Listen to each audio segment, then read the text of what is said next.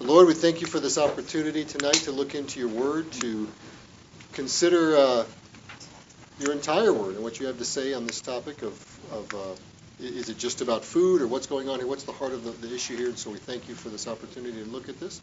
Pray each of us would be enlightened and learn something. And just pray you'd speak through Rabbi Chaim to all of us. In Yeshua's name, I pray. Amen.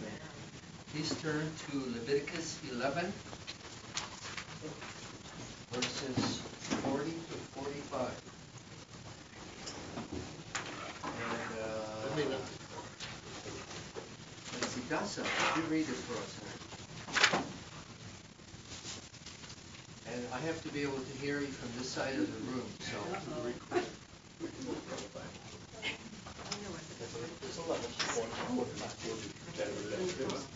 Right, yes.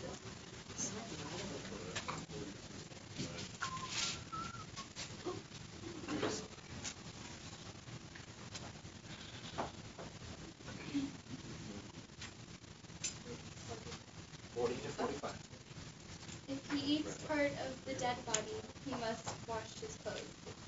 He will be unclean until evening. If he picks up the dead body, he must wash his clothes. He will be unclean until evening. Be sure to avoid every creature that moves around on the ground. Do not eat it. Do not eat any of those creatures. It does not matter whether they move on their bellies. It does not matter whether they walk on all fours or on many feet. Be sure to avoid them.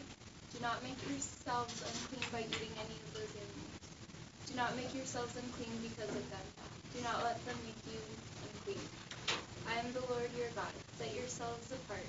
Be holy because I am holy. Do not make yourselves unclean by eating any creatures that move around on the ground. I am the Lord. I brought you up out of Egypt to be your God, so be holy because I am holy. Thank you.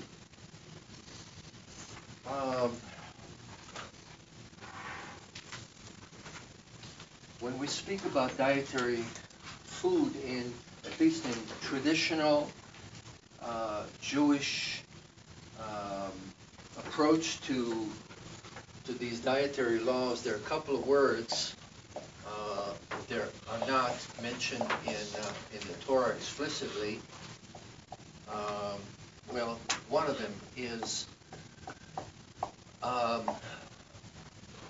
first of all, the word kosher, kasher, which means that which is fit, and treif loosely means that which is not fit. Actually, treif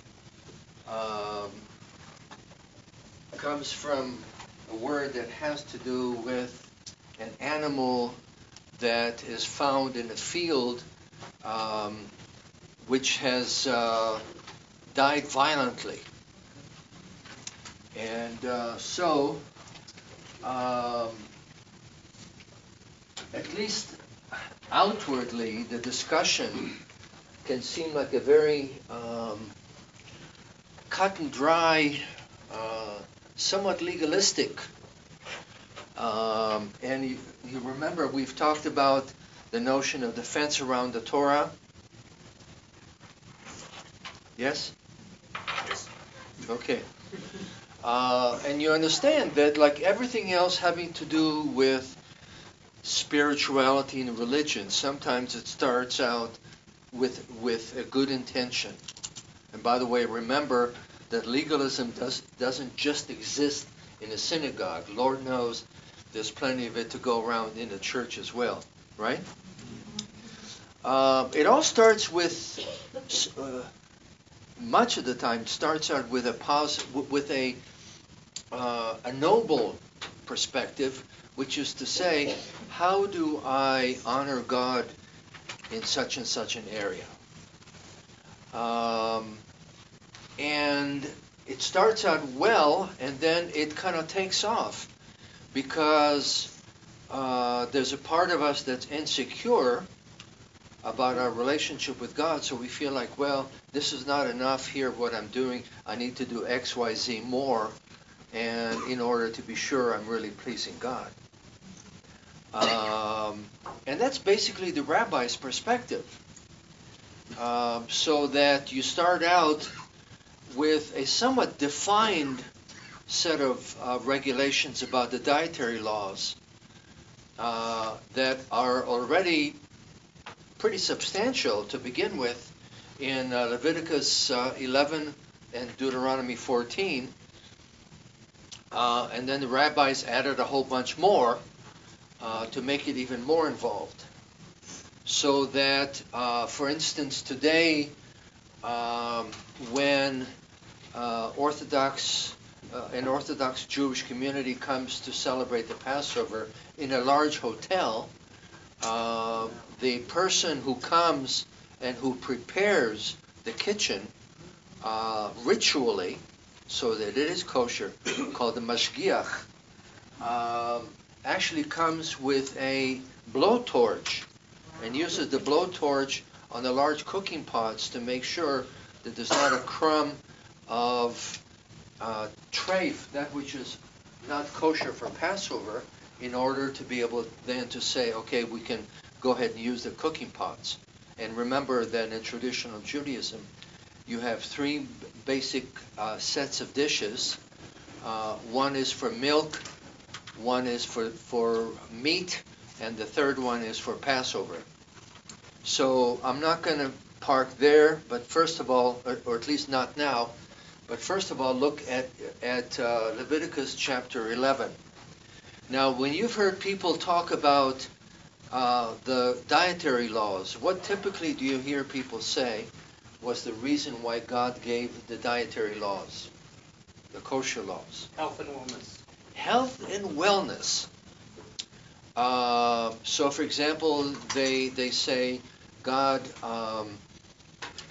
prohibited the eating of pork because, as you know, pork that is not properly cooked can give you trichinosis, which is a disease having to do with roundworms.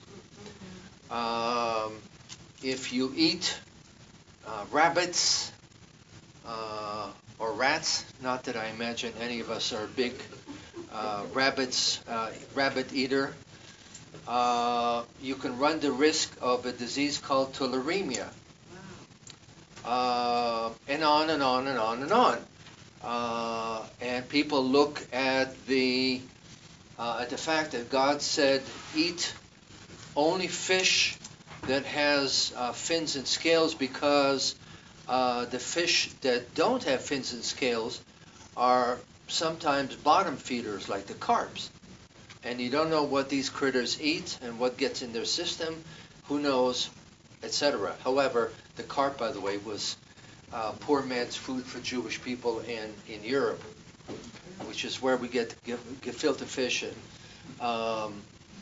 So that works for part of it.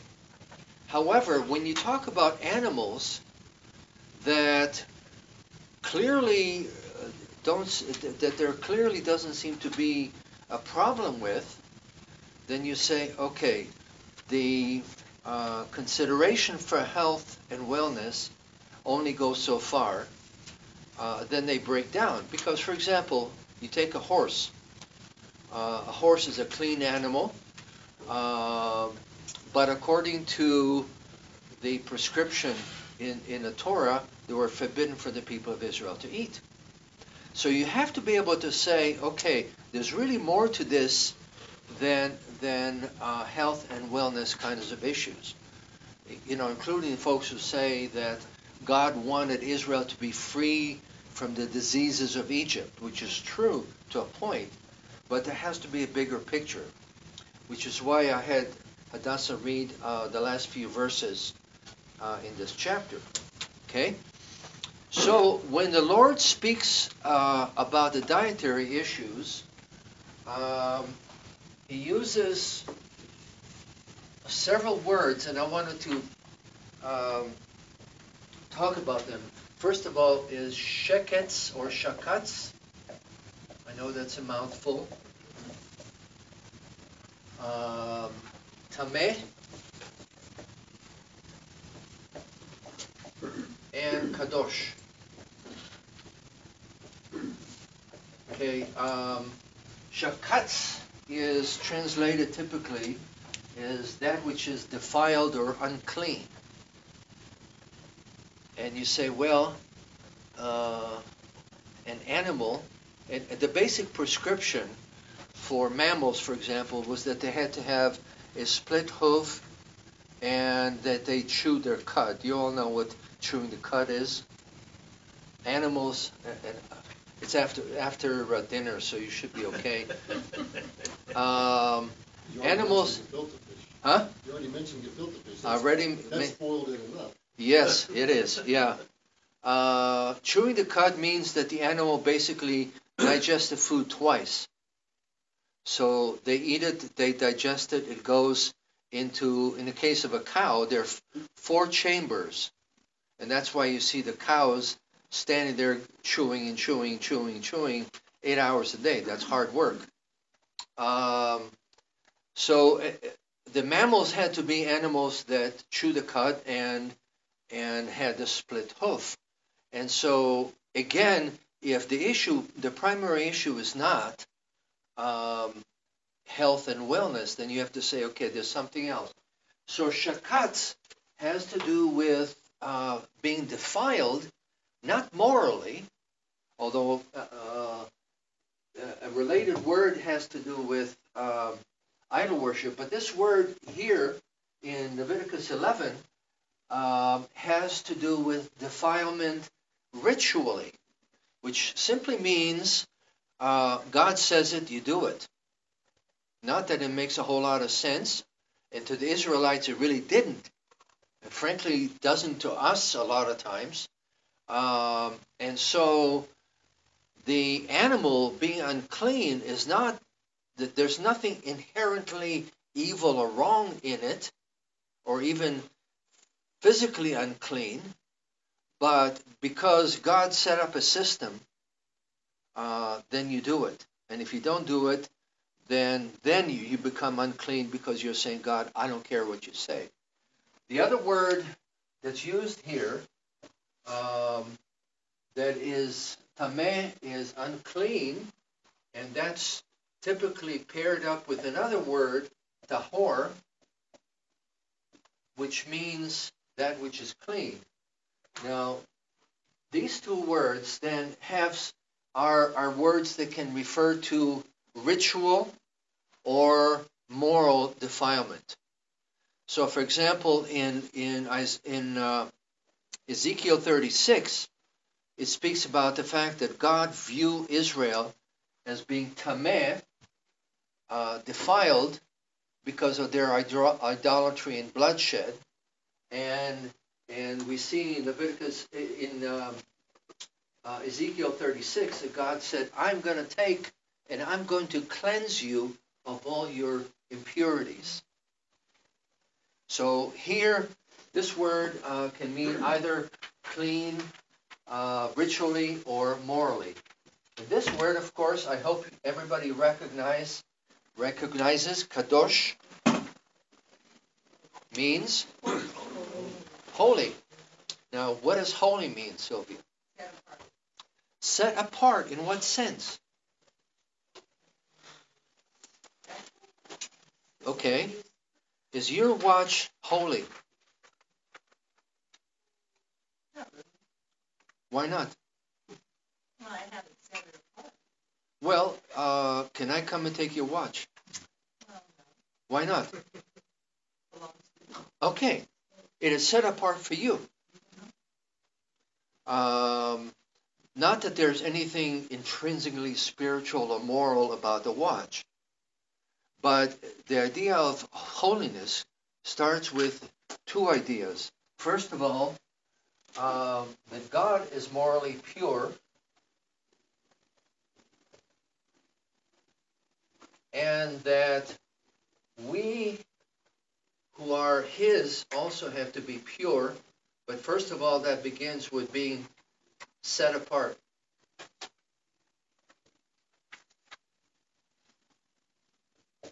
What that means is that none of us look at ourselves and say, I'm going to be pure. It's not possible. Right? You're looking at me? Yes, of course.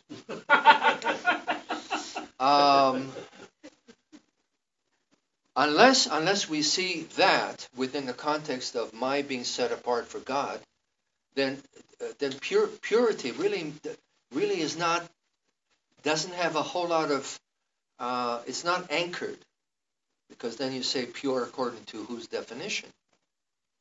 But if you anchor it in the fact that you are set apart for God, then purity and being clean morally, ethically, etc., makes perfectly good sense. Why? Because He's pure. He hates sin, and therefore, if we are set apart for Him, then we love what He loves, we hate what He hates. So, my point in going through all of that is simply to put the dietary laws in context of the larger laws of purity that you find in Leviticus chapter 11 through 15, which sometimes make sense, sometimes they don't. And the purpose of the laws of purity for the people of Israel was simply for them to realize that from the time they got up in the morning till the time they went to bed, everything about them was different from the people around them. We're not talking about ethnic cleansing here. We're talking about spiritual cleansing. So the clothing that the people of Israel were to wear had to be different. They couldn't wear a mixture of polyester and cotton. They were to have fringes for the men. When they went to work as farmers, the way they did their farming had to be different. So they couldn't harvest their fields all the way to the end, but they had to leave the corners for the poor to come. Not something that other people did. When it came to interpersonal relationship, then particularly things having to do with sexual morality, then we have a whole list of prohibitions in Leviticus 18 to 20 that when you read it, you go, oh, Lord have mercy. Who on earth would do that, until you realize that God gave the prohibition because that's what the neighbors around them would do. And the people of Israel were to be set apart in that sense. And even when it came to how you conduct your business, if the ox falls, etc., God had stipulated the way things were to be done. And then, of course, the holidays, the Moadim, and the worship, and so on and so forth. So the Israelites were to have a basic grasp of the fact that they were set apart for God, and that is why, that is the context in which we find these dietary laws, these kosher laws. So in God's mind, that is the first and most important thing. So when we'll come to the New Testament, we'll find that Yeshua has the same kind of a perspective. So then we. I have a question. Yes, ma'am. I'm not sure if this is the appropriate place, but in the Torah reading for this week, and you know where it says, I can't remember if it is, if the animal dies of itself, you can't eat it, or if he's talking about any of the animals they can't eat. But either way, he says, but you can give it to the stranger among you, or you can give it to a foreigner. Right. Right. Was it if the animal had died of itself, or was it the animals that they were not allowed to eat? Which one was it that they could give to the foreigner who lived among them? I believe that the animal that died. Of itself. Yes. Now, here's my thing. I couldn't understand. And I'm agreeing with you here. You're talking about it's not primarily for health, because otherwise, what we'd be saying is, well, God was very interested in the health of the Jewish people, but the foreigner, it didn't matter what happened to them, and that can't be it. But I still didn't sort of understand if the foreigner that was living among them, right? Now, I don't know if the foreigner was following what they were doing. Why wouldn't you want to encourage the foreigner who lived among them also to be set apart? And that's what I couldn't understand. Okay, the general principle for the foreigner, the ger, that lived among them, was that the ger was to be part and parcel of the spiritual life of the Israelite community. So that was the goal. There were very rare exception. One was the Passover. If the ger had not been circumcised, the men, they could not participate until they became circumcised. And this is one of those examples. So again, remember that the exceptions do not define the general principle. You have to say that it was God's will for the foreigner living among them to experience God's best, because he was very emphatic about the fact that the protection had to be given to the foreigners.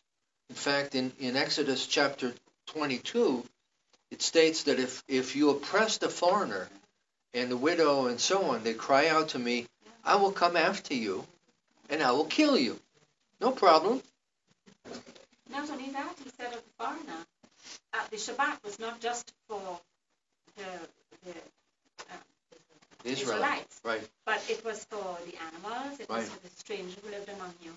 And that's why to me it really stuck out where he said that you can give this to the foreigner if it dies of itself. I haven't been able to sort of figure it out. Well, when you do, give me a call, please. There are things that are puzzling, but they don't define the general principle, which is that God wanted the Gerim, the foreigners, to be protected. Yes, Rabbi David. I'm assuming, I was searching for that, Maurice, Deuteronomy 14:21 might be the verse in question. That it's not, it seemed to be, again, I didn't study this in detail, of course, but it talks about if you are not to eat of any animal that dies naturally, although you may let a stranger staying with you eat it. It doesn't seem to necessarily be someone who's part of the community, or you can sell it to a foreigner. So it seems like someone who's certainly outside of the community, if you will. It doesn't necessarily erase what you're saying completely, but there does seem to be a distinction, although it is the ger, it's talking about the ger within your gates. But it seems to be one translation that says residing in your towns. I don't know if that's the verse you were talking about. Well, it could have been. Clean food and receive. You're saying it's verse 21? Yeah, Deuteronomy 14. You are not to eat anything that dies of itself. You may give it to the outsider within your gates, so that he may eat it, or you may sell it to a foreigner. And I suppose, is there a difference between the outsider Yes, and the foreigner? yes, definitely. Lots of different Hebrew words. Yeah, In that verse, you got Yeah, no word. the first word has to do. The first word is ger. Mm-hmm. That's the outsider. Yeah, and the foreigner is nochri, which is always associated with an idol worshiper. Say that one again. Nochri is Nochri.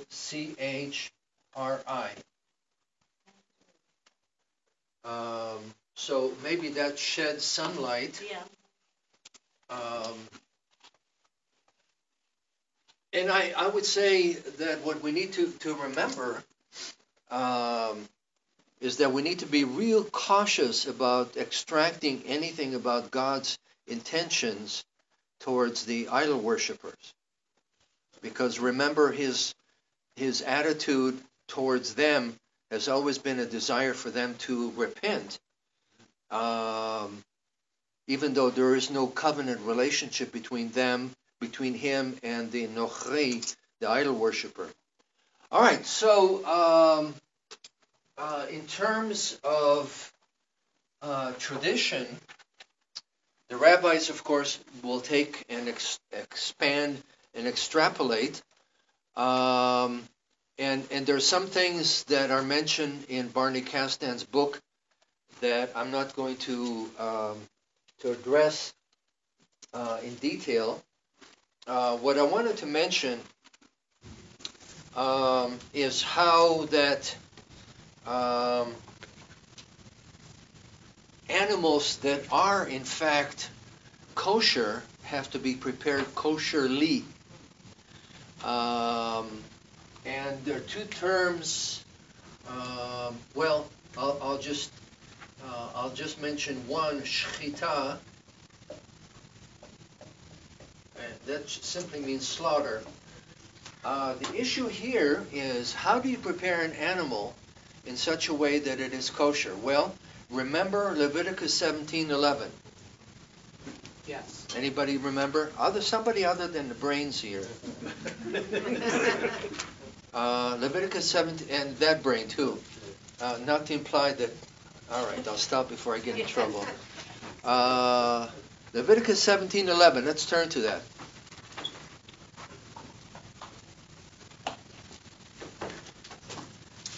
And let's see, Cheryl, would you read for us, please? For the life of the flesh is in the blood. I have given it to you on the altar to make atonement for your soul. For it is the blood, by reason of the life, that makes atonement. So, when an animal that is kosher is prepared, what has to happen? Drain the blood out. You have to drain the blood out. Okay? And Jewish preparation, Jewish killing is radically different than the killing method that I use for domestic animals. You never have an animal being shot or clubbed over the head.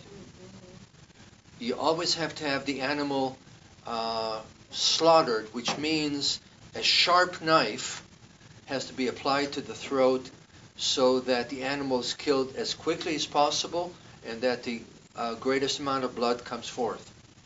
And there's emphasis on the need for doing that because it's considered to be kindness to the animal life. In other words, you don't want to prolong the agony of the animal. So that's... And in some rituals, they would like cut one leg off, eat that leg, and keep the animal still alive. Cut another leg off, eat the animal, and the animal would be kept alive during that time. This is what the pagans did, of course. Well, the pagans did all kinds of stuff. But I never heard of that, but Yeah. I'm not surprised. So, again, this is going back, this is actually pre-Torah. It's going back to the Noahic covenant when the Lord said when the Lord made a covenant with Noah, he said, blood is not for you. He didn't stipulate exactly why, but blood has to be drained. So if you're someone who enjoys rare meat, guess what? You can't be kosher. And the other aspect of preparing an animal was that the blood has to be drained completely. And often what is involved is that the meat would be put on a draining board and soaked in brine and put on a draining board so that the remainder of the blood is drains off. And I remember my grandma doing that with chicken. I see a hand. Yes, ma'am. So, does this mean, since the shooting of the animal would not be kosher, Right. does that mean there can't be a Jewish hunter? Interesting Talmudic halakha here, or not. Since I'm not a Jewish hunter, my expectation would be that the animal would be shot and then everything possible done to properly slaughter the animal.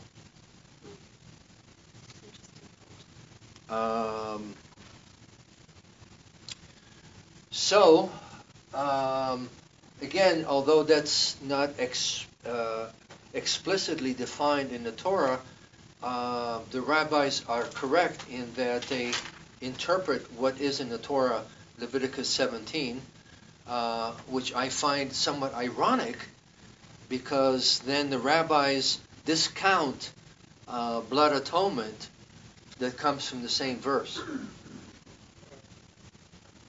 Go figure. Who said that people are consistent?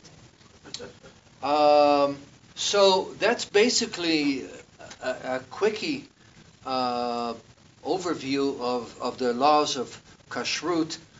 As I mentioned before, the rabbis also then extrapolated from a verse in the Torah that said, "You shall not seethe a kid in its mother's milk," meaning that you cannot take a young goat and after it's been killed and use the milk from the mother with which to saute it or marinate it.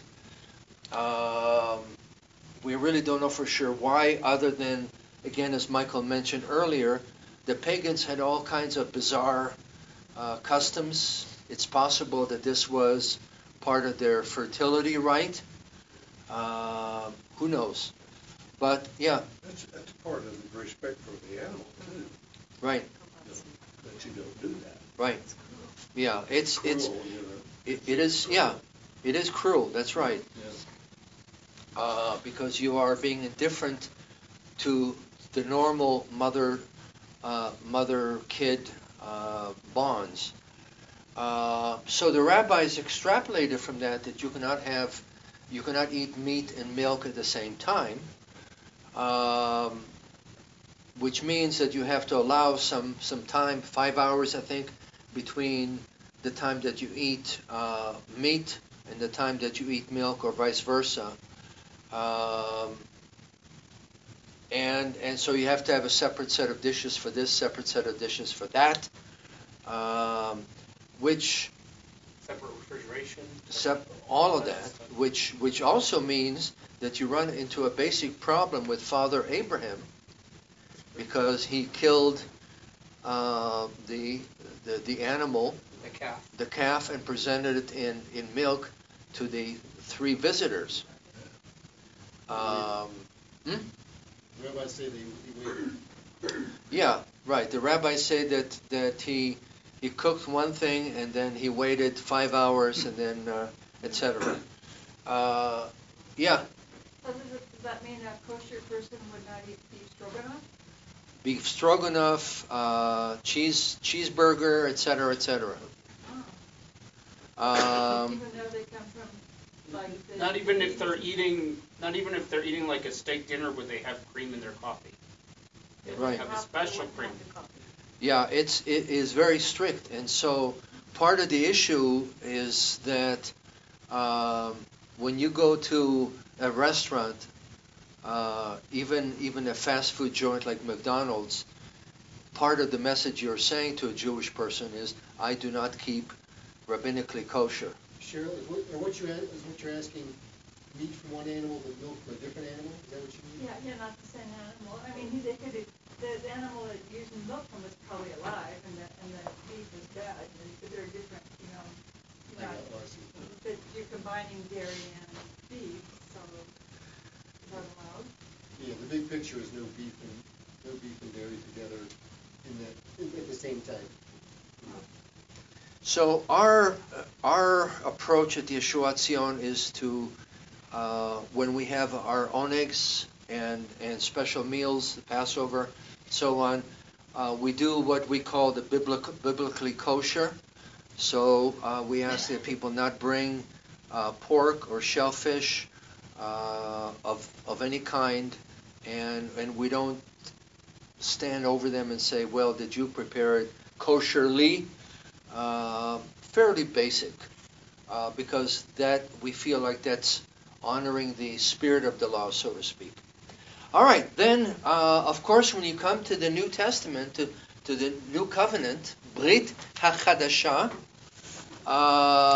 you have a couple of passages that seem to suggest that that these dietary regulations are irrelevant, and one of those, of course, is Mark 7.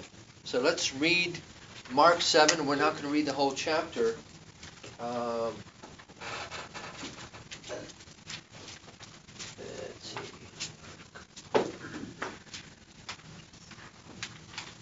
We just need to read a few verses. Actually, just a bit before.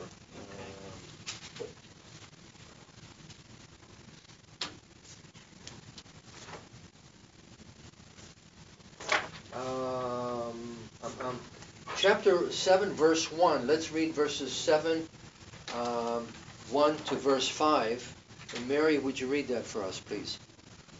The Pharisees and some of the teachers of the law who had come from Jerusalem gathered around Yeshua and saw some of his disciples eating food with hands that were unclean, that is, unwashed. The Pharisees and all the Jews do not eat unless they give their hands a ceremonial washing, holding to the tradition of the elders. When they come from the marketplace, they do not eat unless they wash, and they observe many other traditions, such as washing of cups, pitchers, and kettles.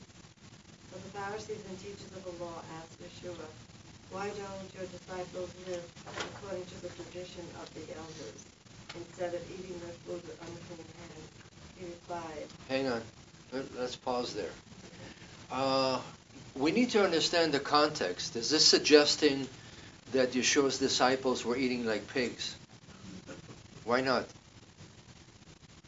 It had nothing to do with hygiene. No, it's the truth. Okay, why?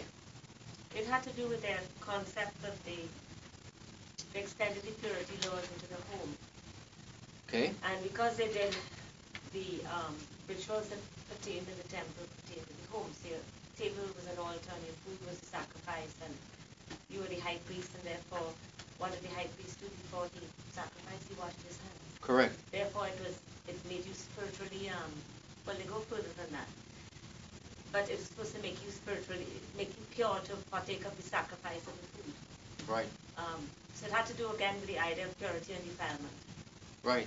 Remember that when the Levites and priests came to minister in the tabernacle or in the temple, they had to wash their hands and sometimes their bodies and clothes in the laver. And the Lord said, "You don't do that. You're dead meat." Because they needed to, and also there were occasions when the priest needed to do that, plus they needed to bring a sacrifice, such as on Yom Kippur, the Day of Atonement. And so, as Joanne was saying, in the minds of the rabbis, food is not just sitting down and gobbling a bunch of food, but food is part of your relationship with God, which is, by the way, a very Jewish thing. You know, everything, they try to kill us, God wouldn't let them. Now let's eat. All right.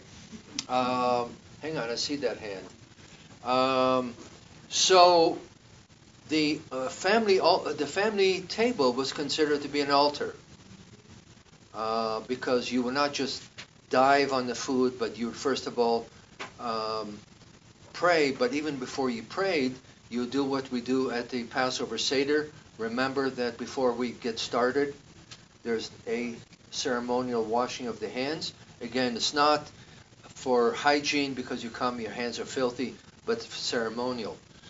And the Pharisees at that time were really, really, really obsessed with ritual purity.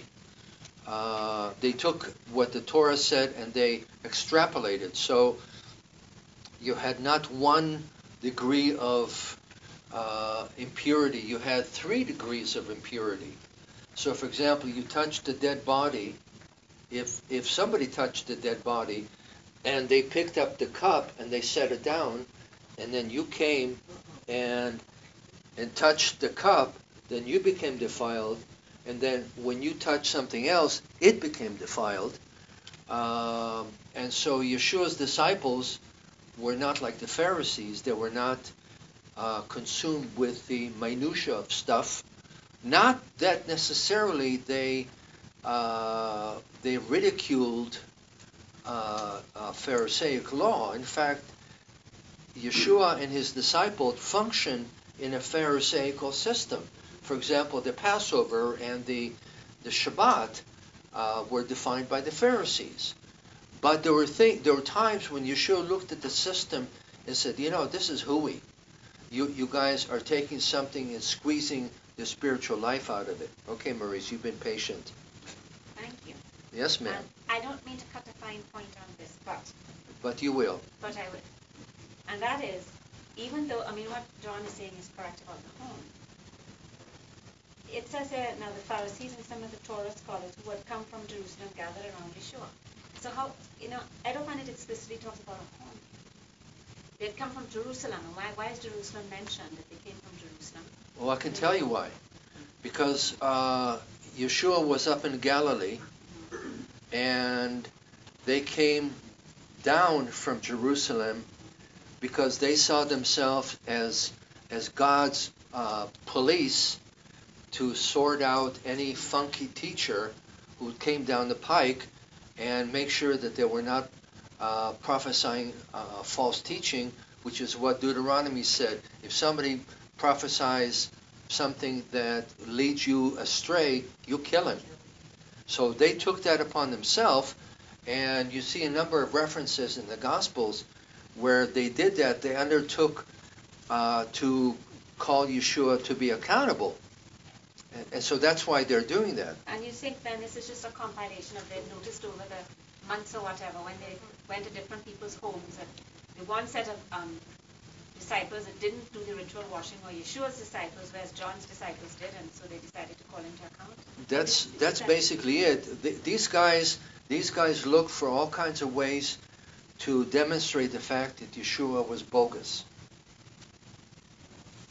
Just pointing out, Maurice, it says here, and they saw that some of his disciples were eating bread, right, with unclean hands. Right, but therefore they were there long enough to observe that they launched into the bread without going through. Right, but here's what I think is fascinating, because they don't say where this is happening. It does not. Right. So it means they've just observed it over the times, and we know that John's disciples still maintained that ritual washing. Right. But Yeshua's disciples did not maintain that ritual washing,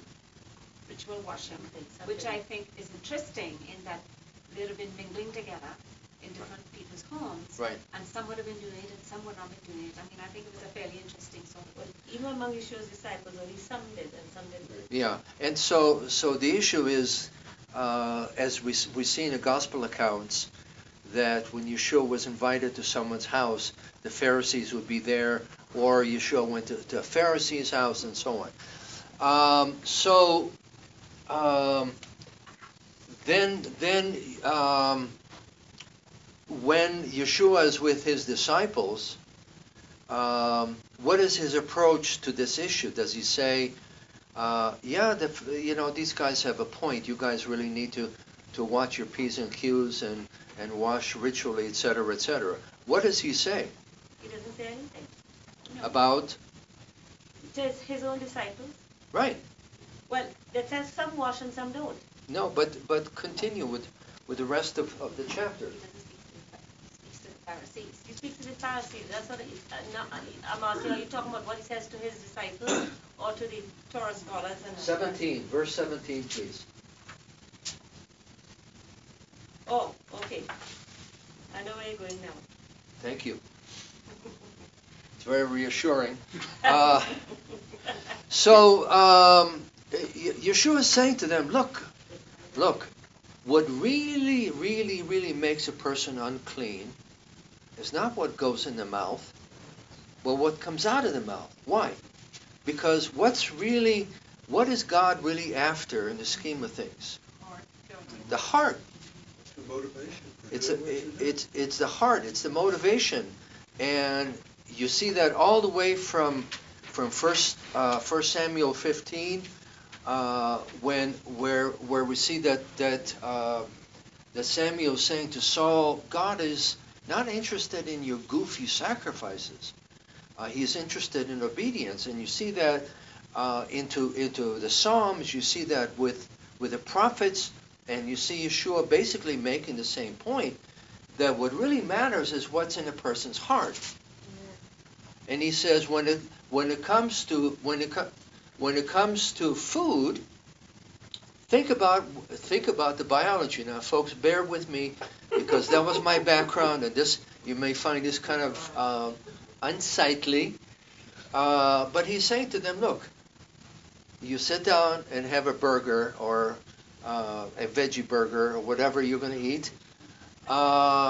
It goes through your digestive system, and the unclean stuff emerges and it goes into the place where all other unclean stuff emerge, i.e. the toilet.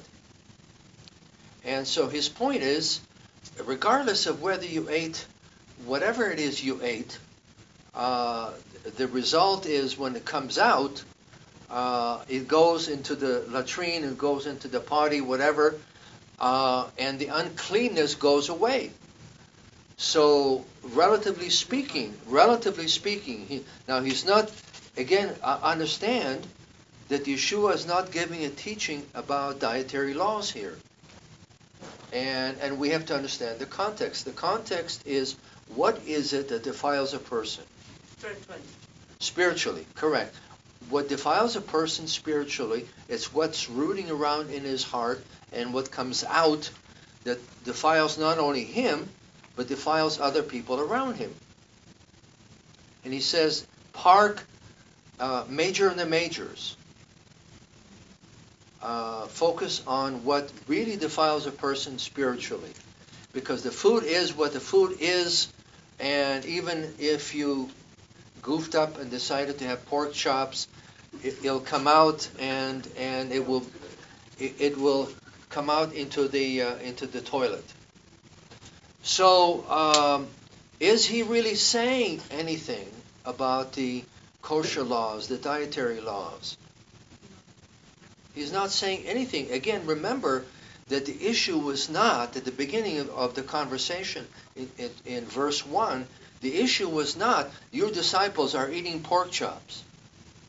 The issue was, your disciples are not bothering to take care so that they're ritually clean when they sit down to eat a meal. Why? Because that's reflective of their relationship with God and so on and so forth. So Yeshua is talking in those terms. Now, then we come to the last statement in verse 19. Steve.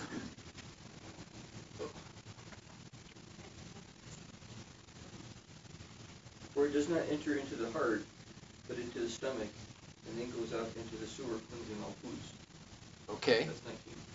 And you're reading from what translation? TLV. Yeah, TLV. Now, it's interesting. What is the standard, or at least common? Thus he declared all foods clean. The common is declared.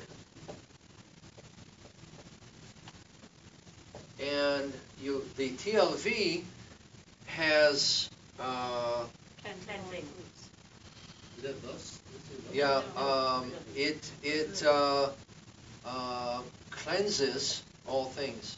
Or I'm sorry, what was Cleansing. cleansing? Thank you, cleansing. Now you might say, well, okay, is there a difference? Huge difference. Because in one case, and by the way, the Greek there is very brief, and Mark's comment is an editorial comment on Yeshua's words. Mark felt like he needed to elaborate and amplify a little bit so that people would understand, and we believe that Mark is writing for a primarily Gentile audience. So he puts on this little comment that says, oh, by the way, what Yeshua meant is when the stuff goes out, the foods are clean because whatever is unclean goes out. So in one case you're saying that the foods are cleansed because whatever is unclean goes out. In this case, which is what you often hear, is they add the phrase, Yeshua declared all foods to be clean. Now that is an editorial upon an editorial, which in my mind is highly unjustified, because Yeshua is not talking about foods. He's not talking about foods being clean or unclean per se. He's talking about what really makes a person clean or unclean. So this is not a teaching about the dietary laws. It is a teaching about what really makes a person clean and unclean. And unfortunately, this is the anti-Torah bias that you get among many believers who refuse to take what's really there and feel like they need to elaborate on it. Keeping it in the context. Keeping it out of, taking it out of context. Yeah. Now, we have just a few minutes to zip through Peter's vision, and so let's turn to Acts chapter 10.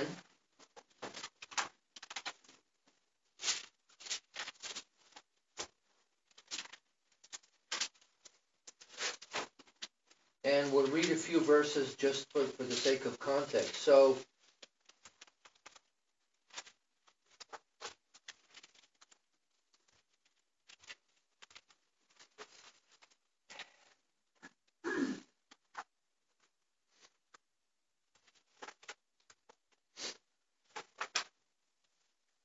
okay, let's pick up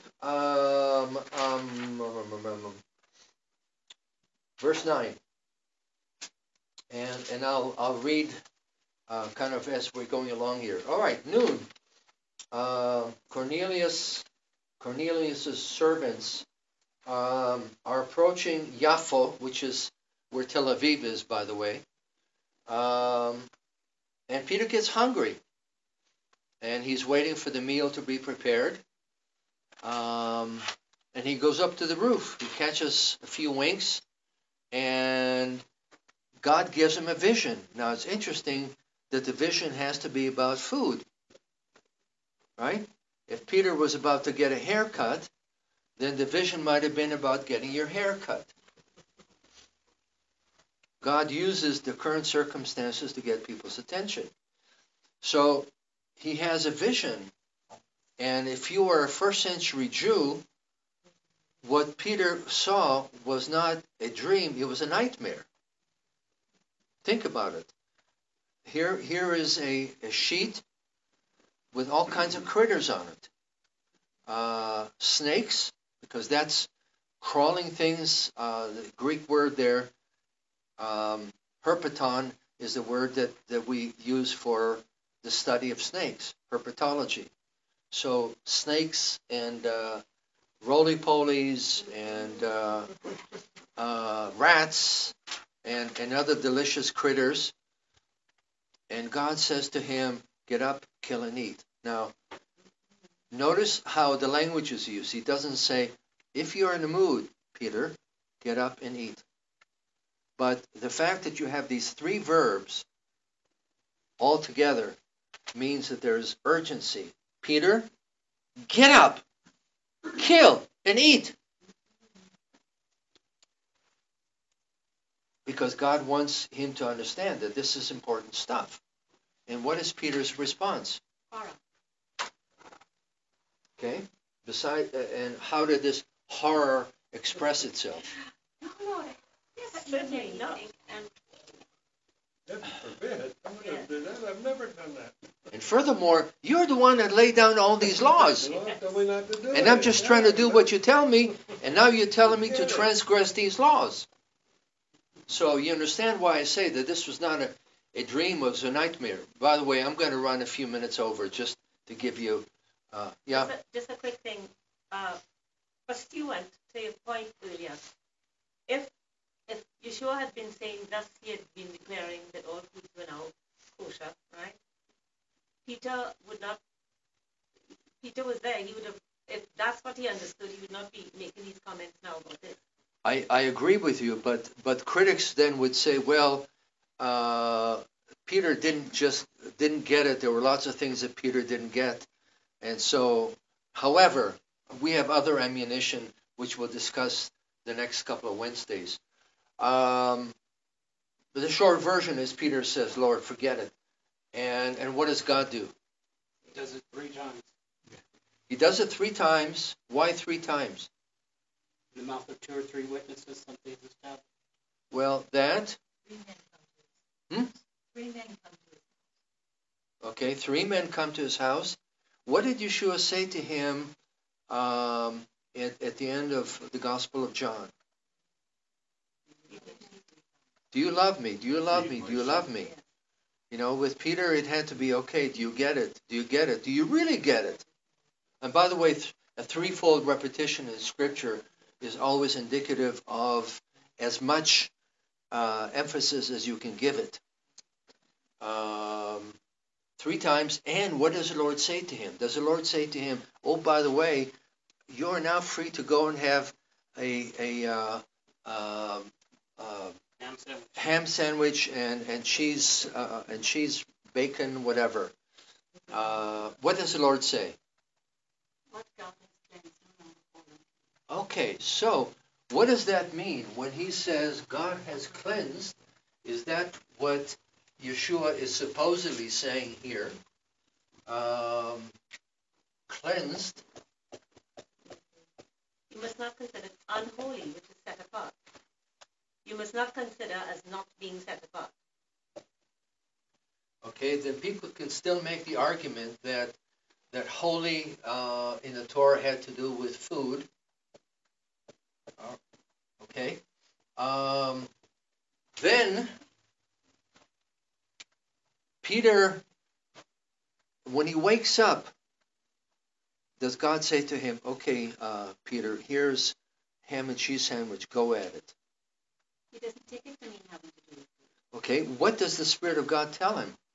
There's 3 men, go with them. The 3 men.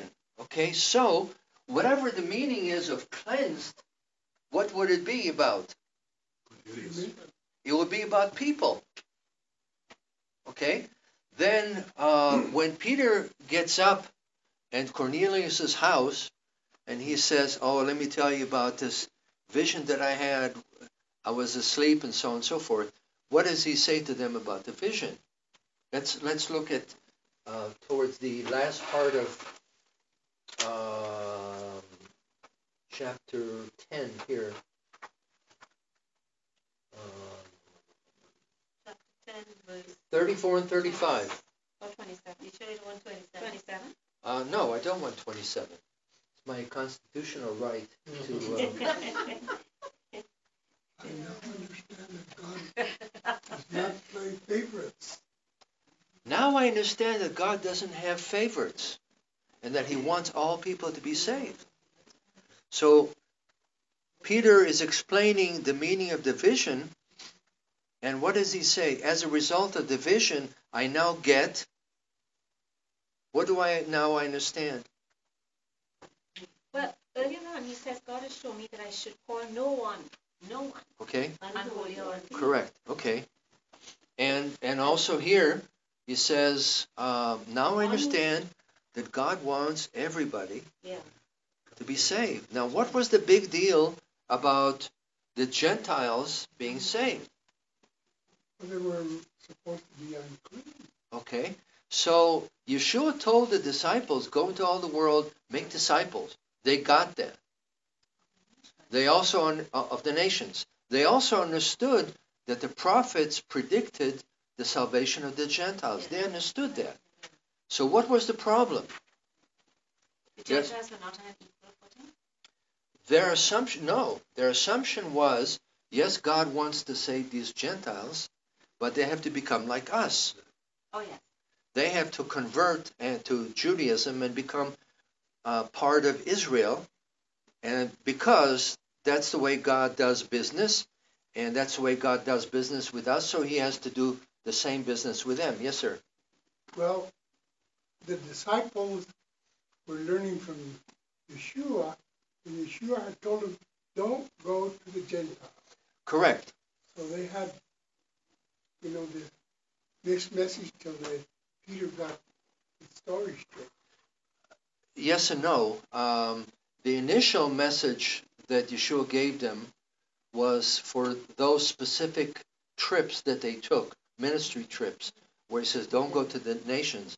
Matthew 10. Huh? Matthew 10, you're thinking. Matthew 10, yes. But in the last words that Yeshua gave them was, you bet, go to the nations. So the disciples are at a quandary. They know that Gentiles need to be saved. They have no clue what that's supposed to look like, because the moment you step into a Gentile's house, you became ritually unclean, which meant you could not go and participate in in corporate worship. Now, what about verse 28, though? Because I think that kind of is an important verse. Peter says that it's not even permitted for him to enter the Gentiles' house, their domicile.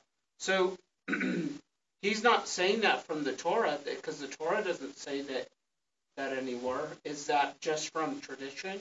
You bet. That the Jewish tradition was they weren't permitted to enter a Gentile's house. Correct. And again, And that was they're trying to keep that testimony within the Jewish community or the Jewish observant community per se.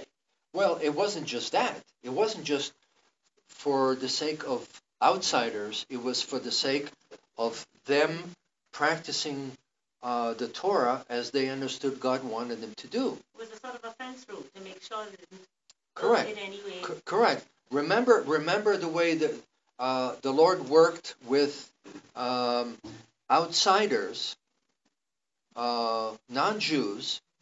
They were welcome to become part of the Israelite community. And even when they were outside of Israel, God still permitted people to mingle as long as the Gentiles got rid of their idol worship. So you have someone like Ruth the Moabite, who not only is integrated into Israel, but she becomes the forerunner of David and forerunner of the Messiah. Yes, sir. The clincher was when Cornelius' household received the Holy Spirit. Right. That was a clincher. That explained everything about his dream and everything else. Right. And so when he comes back to Jerusalem and he presents what happened to the mothership, the congregation there, he says to them, look, this is proof positive that the Spirit of God came upon them like it came upon us, and it came upon them as Gentiles. As Gentiles. So that means that God doesn't require Gentiles to become Jews, to become part of Israel in order for them to be saved. So, Well, Ruth was still referred to as the Moabite. Correct.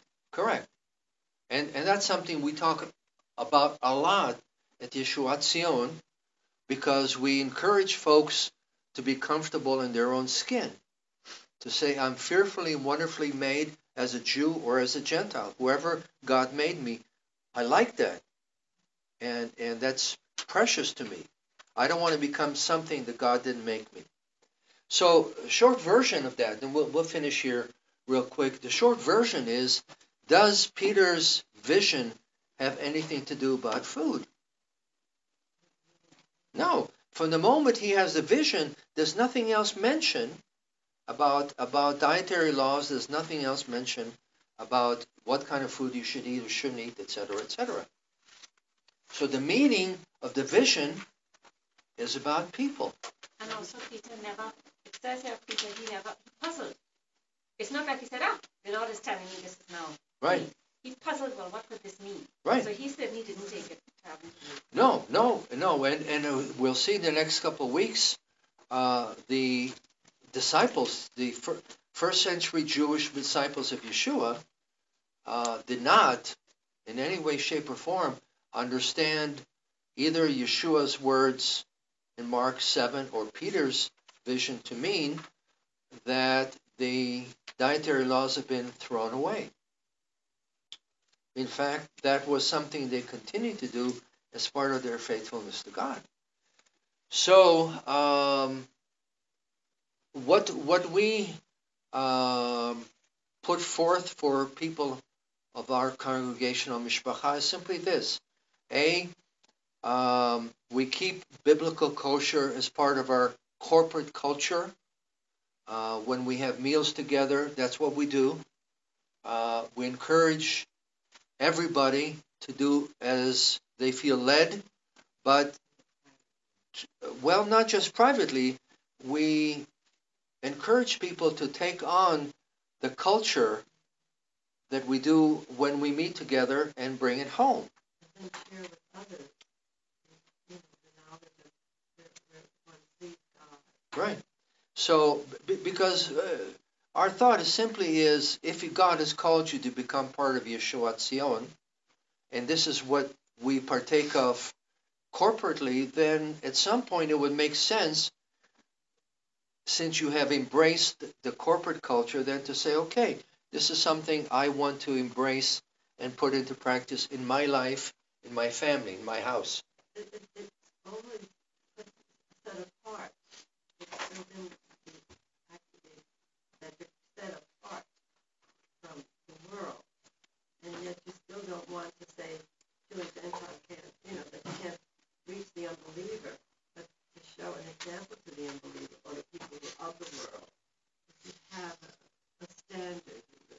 Yeah, and it's consistency. What we do here together corporately, we endeavor to be consistent then in how we apply it into our home situation. And of course, we don't have the kosher police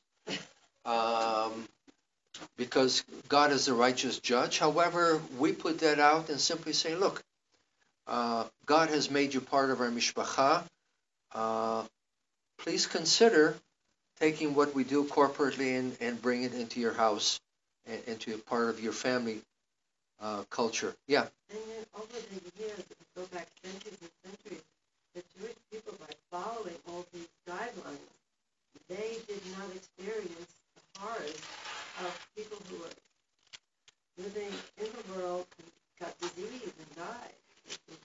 The Jewish people, Israel, they did not contract those diseases because they had this purifying within the home and where they went and who they associated with. Well, God has kept Israel because God's love, and secondarily because of God's commitment to follow God's commandments. But first of all, God's love. Okay, let's pause here, and we've run late, and for which I humbly apologize. And Mr. Zims, would you finish for us, sir? Father, we are truly thankful that you were among us tonight. You brought us all together. We come together because we want to know you better than we know you now. We want to study what you put forth in your word. We want to be in tune with you in everything that we do. We ask you forgiveness for the times we're not in tune with your will. And most of all, Father, we're just thankful for who you are, what you've done for us, and that you have answered for us, even when we're screwed. And I thank you now, Father, that you will be with us through the remainder of this evening, and that you will go with us tonight. Father, we ask that through your Spirit that you burn things into our memories that you want us to forget. For these things we ask in the name of Yeshua. Amen. Amen.